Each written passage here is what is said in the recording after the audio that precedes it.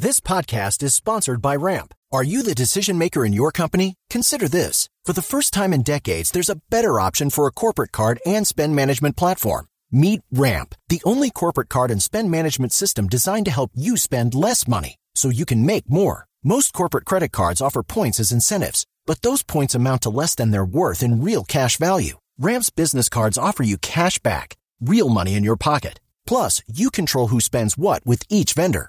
And Ramp's software collects and verifies receipts automatically, which means you'll stop wasteful spending and close your books in hours instead of days. Businesses that use Ramp add up to 5% to their bottom line the first year.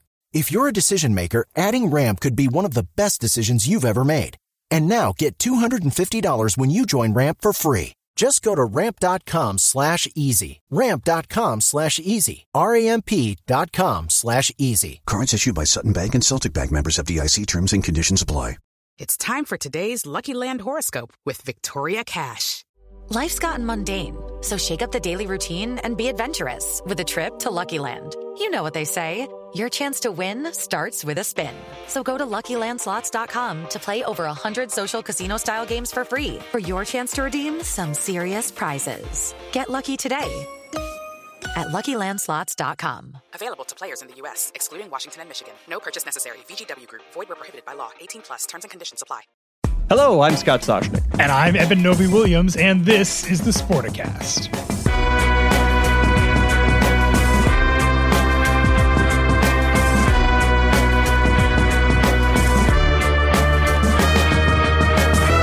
Eben, we have come a long, long way from when I was a kid and my baseball cards, and I used to flip them up against the wall, and I did every now and then put it in the spikes.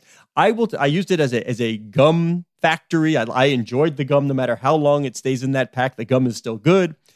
I never envisioned that we would be talking about baseball cards and collectibles and all other cards from other sports, because actually baseball isn't even number one anymore. Like, people are collecting basketball cards, right? But as an asset class, an alternative asset class, like 9-year-old me never would have been like, maybe I ought to keep that Ozzie Smith or Vita Blue because this is going to be worth something someday. That's just what I know people did, and they had it in the plastic and kept it for years. I ruined it. I bent them. I flipped them. I traded them. I probably gave away, like, the guys who were valuable. I had no idea. I'm like, oh, you want to give me that backup utility second baseman? Sure, take my 7 All-Stars.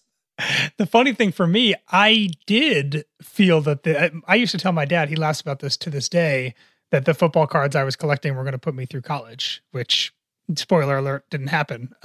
But I actually did believe in trading cards as a potential, mushrooming industry. It took a lot longer than I thought it would, but to transition here, we are seeing a white hot collectibles market, particularly around trading cards, but it's a lot more than that. You use the term there, alternate asset classes. That might be the theme of 2021. People are looking for things to invest in that aren't your traditional ETF, aren't your traditional mutual fund.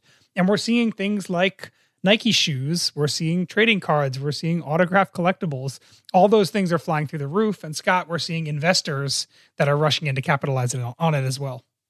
Yeah, I'll go back to my youth. I'm like, should I hold the Bert Blyleven or should I buy Bitcoin? That would have been the choice I had.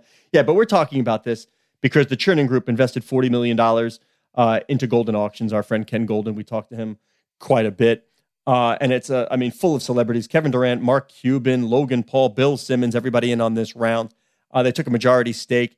And it's all because they see this as a continuing trend. And our friend Darren Ravel put this on Twitter, and I was checking this out, and I really think it perfectly illustrates where we are. He said that he bought a Bumblebee Tuna card of Dwayne Johnson at the end of June for less than $800. Now, I will admit, I have no idea what a Bumblebee Tuna card of Dwayne Johnson is, but it looks just like a regular old playing card. Fine. So less than $800 at the end of June. He says it is now worth more than $20,000. Doesn't want to part with it, but 25x return, he's got to. He's saying he's going to sell it. Yeah, not so bad for less than a year's worth of valuation there. When we think about why this is happening, I have a few theories, Scott. I'm curious about yours as well.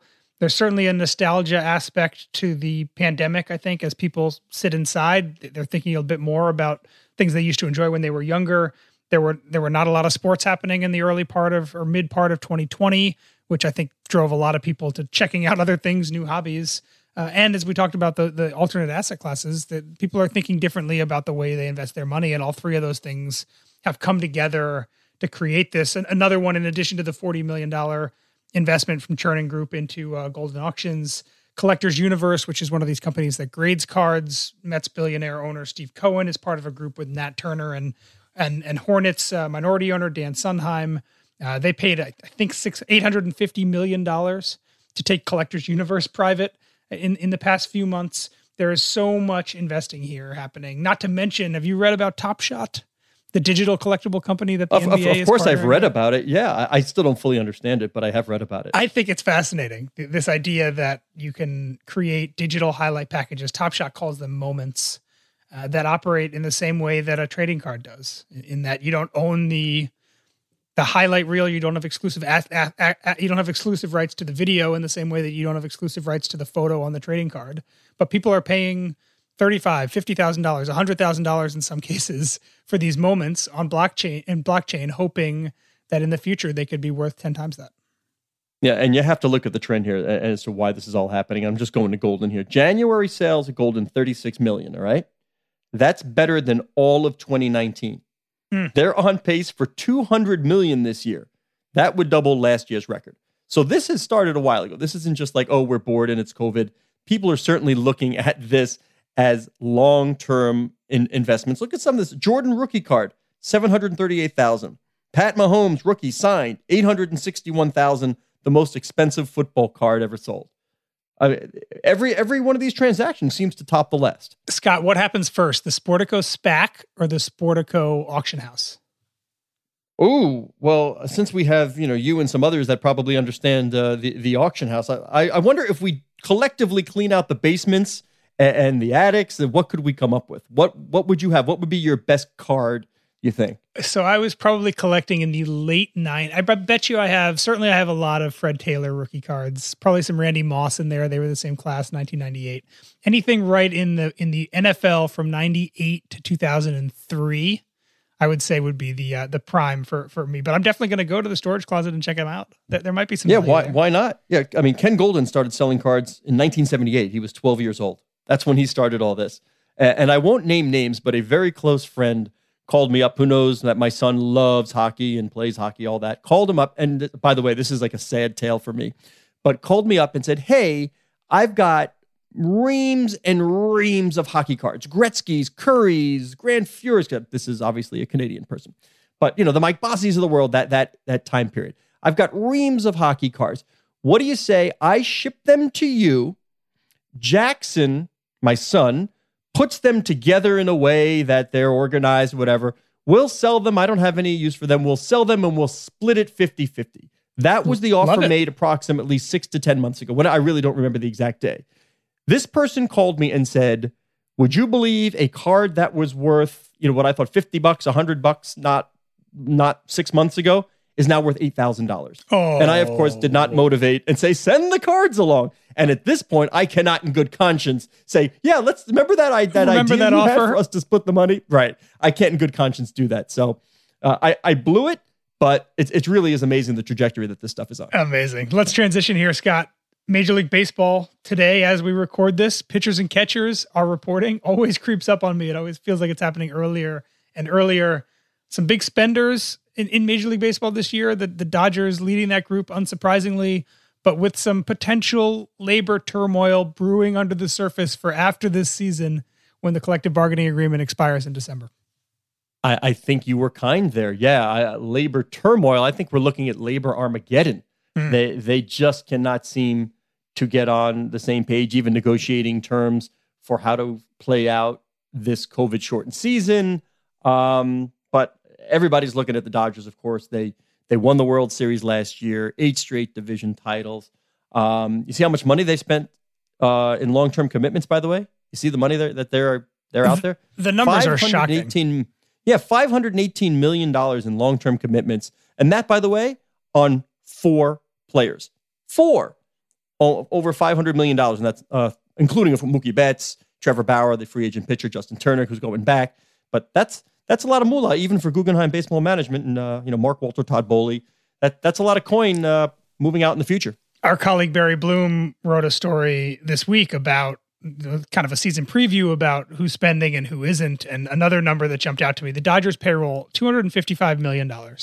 It's $45.5 million over the luxury tax threshold. So you pay about 42% on the tax on that overage. They're paying just in luxury tax almost $20 million. The Indians' entire payroll is about $36 million, according to Barry Bloom. So just in luxury tax payments alone, the Dodgers are paying more than half of what entire teams are paying. You mentioned Trevor Bauer. He's getting paid about $34 million this year, I believe. Again, the entire Indians payroll, $36 million. The inequity in terms of what teams are spending right now is so wide.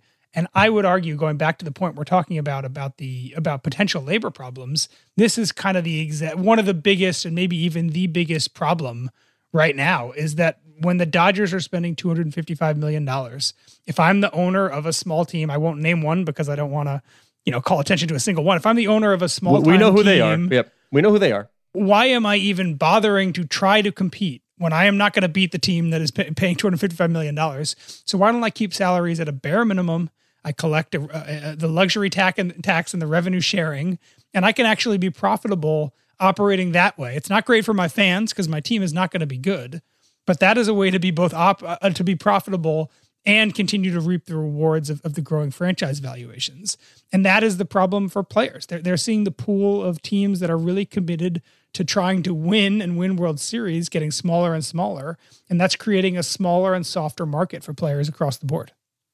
He is Eben Novy-Williams at Novi_Williams on Twitter. I am Scott Soshnick at Soshnick. See how much easier that is on Twitter. Eben, let me ask you this, though, as I used to ask many people during the NBA labor fights of yesteryear.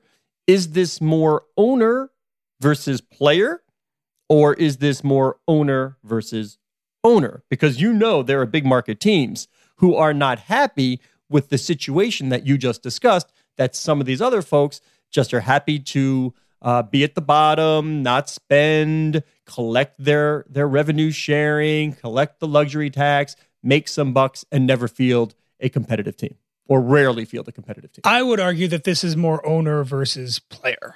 That for so long, there's been this kind of harmonious balance in baseball where the contract terms, when in your early part of your career, when a team essentially controls your rights, are very onerous. You're criminally underpaid if you're a really good player and you're 22, 23 years old.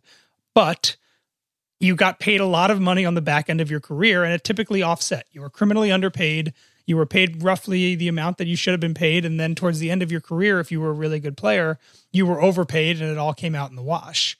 What's happening now with baseball is that as fewer teams are paying to compete, there's less money out there for the free agents. And they're realizing, oh, hey, I was criminally underpaid when I was younger. I reached the point where I could be a free agent. I was negotiating my own deals. And suddenly the offsetting big contract isn't there for me anymore. This entire system gets broken. And if you combine that with the way that teams are kind of manipulating the way players get called up so they can control those rights for as long as possible, there's expansion of the luxury tax, the signing bonuses for amateur players are getting restricted. There's less money at the front end, and teams are willing to pay are not willing to pay as much on the back end. And that feels like a broken system to me. And I think that's exactly what the players are going to be highlighting. All right, let me look on a macro level here in the sport of baseball on the media, because we've talked so much about the NFL new deals. They're coming. We don't know the exact number, but we're expecting 2x and up, and the NFL can pretty much put a check down on the table and say, here, I'm going to fill in the number. You sign the check. It's that valuable. We need it. Where is baseball? Both on the national scale and teams, of course, reaping on the local level with usually lots of regional sports networks. And that business model is changing too. So where is baseball in terms of media and its ability to capitalize on what it's got? Yeah, it's a good question. And again, there was a high profile negotiations recently for baseball that went down in scale. They're certainly, they're not going to see the growth that the NFL is going to get. And yes, the regional sports model, Sinclair paid a ton of money for those former Disney RSNs. They haven't really been able to leverage those yet because of the pandemic and kind of the transfer process. They're gambling on betting, for a bad pun there. I was going to gambling on betting, but now, by the way, they're gambling on betting, but they're doing it with Bally's because the RSNs have been rebranded. The Bally's Sports Networks. Yeah. I think it's a wonderful opportunity for baseball because it's tailor-made. You're sitting there, you got time between pitches, ball, strike, double play, ground ball. Like if I'm betting on an event, I think baseball is great. You can sit there, live bet each and every pitch. There are so many sports that can take advantage of, we all know it's coming. This is going to be huge. Sports betting is going to be huge. It will drive engagement. And I think baseball is tailor-made to take advantage of it. Let's move on, Scott. Last topic here, women's sports. Our colleague Emily Caron broke some news earlier this week about BioSteel signing a partnership with U.S. Soccer. The thing that jumped out to me about this deal, I think you would agree, one of BioSteel's co-founders told Emily, the main driver here for getting this deal done, sure, we're going to be on the sidelines for the men's teams, we're going to be on the sidelines for the youth teams. The main driver here is women's soccer. Yeah, they see the opportunity here with women's sports to reach an engaged audience, to be inclusive. So clearly BioSteel did this deal with an eye on the women's team. And we know they already have, let's see some of the athletes in the roster already. Pat Mahomes, DeAndre Hopkins, Connor McDavid, stars, global stars. We know that. But what can they do now adding an Alex Morgan, a Megan Rapinoe? What can they do with that? That was the driver here. And you and I had talked earlier about what's going on at the Sports Innovation Lab. Our friends over there, Josh Walker, Angela Ruggiero, they have something called the Fan Project. And the goal of this recently launched The Fan Project, it's to accelerate investment and coverage of women's sports. But they're not going about it the traditional way of just telling me that there's value here. No, you have to invest more. There's value. People care.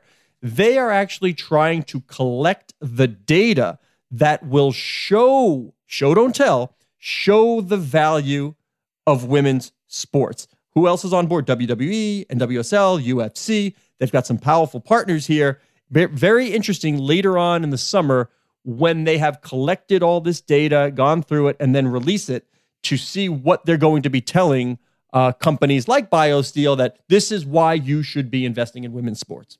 The thing that jumped out to me here, Scott, there's been obviously a lot of publication, a lot of coverage over the pay equity lawsuit that the women's soccer players filed against U.S. Soccer. Part of U.S. Soccer's defense, the most successful defense they had, was that this was a collectively bargained pay structure that the U.S. women's national team agreed to. But there were other arguments in there, and one of which was that if you look at the commercial value of U.S. Soccer's rights, a chunk of that, according to U.S. Soccer, the vast majority of that came from the men's side. And it's a hard point to argue with because, as you know, they sell them in bundles. You don't just sponsor the men's national team. You sponsor U.S. Soccer, which is everything. You don't just buy the TV rights to the men's national soccer team. You buy the TV rights to both the youth and the women's side as well. So it was hard to break those out because they were bundled, and U.S. Soccer claimed, all of this, majority of this is because of the men's side. Now we have a partner, the newest partner for U.S. Soccer, coming out and saying directly, the driver here is the women's soccer team. The majority of the interest here, at least to them, they think they can extrapolate value on the corporate side, whether it's partnerships, whether it's diversity and inclusion. They think they have a better vehicle with the women's team. Exactly. And there's three, if you talk to Angela Ruggiero, the folks over at the Fan Project, which you mentioned, there's three buckets that people feel like need to catch up to women's sports. One is media coverage, 2, sponsorship, 3 is the investment money. We've seen some really high-profile people on the investment side there. Scott, just this week, 2 presidential daughters, Chelsea Clinton and Jenna Bush Hager, invested in the Washington Spirit. The Angel City FC, the NWSL team out in LA, has a very, very star-studded cast of investors. Naomi Osaka, the tennis player, recently invested in the North Carolina Courage. There's a lot of high-profile investment going into women's soccer, and hopefully the media coverage and the sponsorship stuff will continue to flow as well. And just in case Esty Portnoy is a listener to the show, and she better be, I cannot say that or go without saying that she is also an investor in the Washington Spirit. Of course, Esty for a long time has been Michael Jordan's business manager. So Esty, I'm sure there was some rage filling there as Eben was going through Chelsea and Jenna. But yes, she too is an investor. That there are politicians, ex-politicians. It's like a who's who of Washington elite. I'll be very interested to see what kind of business gets done in the luxury suites of the Washington Spirit games. That's going to be the place to be seen. Scott, before you take us out, I have a quick correction on something we talked about last week. Turns out that I don't know as much about NASCAR as I thought I did. Denny Hamlin. I thought you said you didn't know all that much about NASCAR. And I know less, apparently. I said Denny Hamlin was a team member of Bubba Wallace in Michael Jordan's team. He is a co-owner of the team with Michael Jordan, but he is technically driving for a different team. So they are Toyota teammates, but they're not technical NASCAR teammates, at least not yet, until Denny's done with Joe Gibbs Racing. Either way, Denny Hamlin, investor in Michael Jordan's team, not a driver on the team quite yet.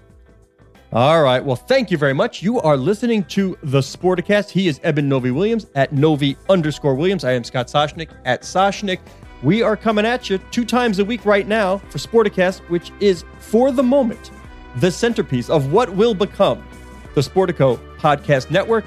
You can get it wherever you do your downloading.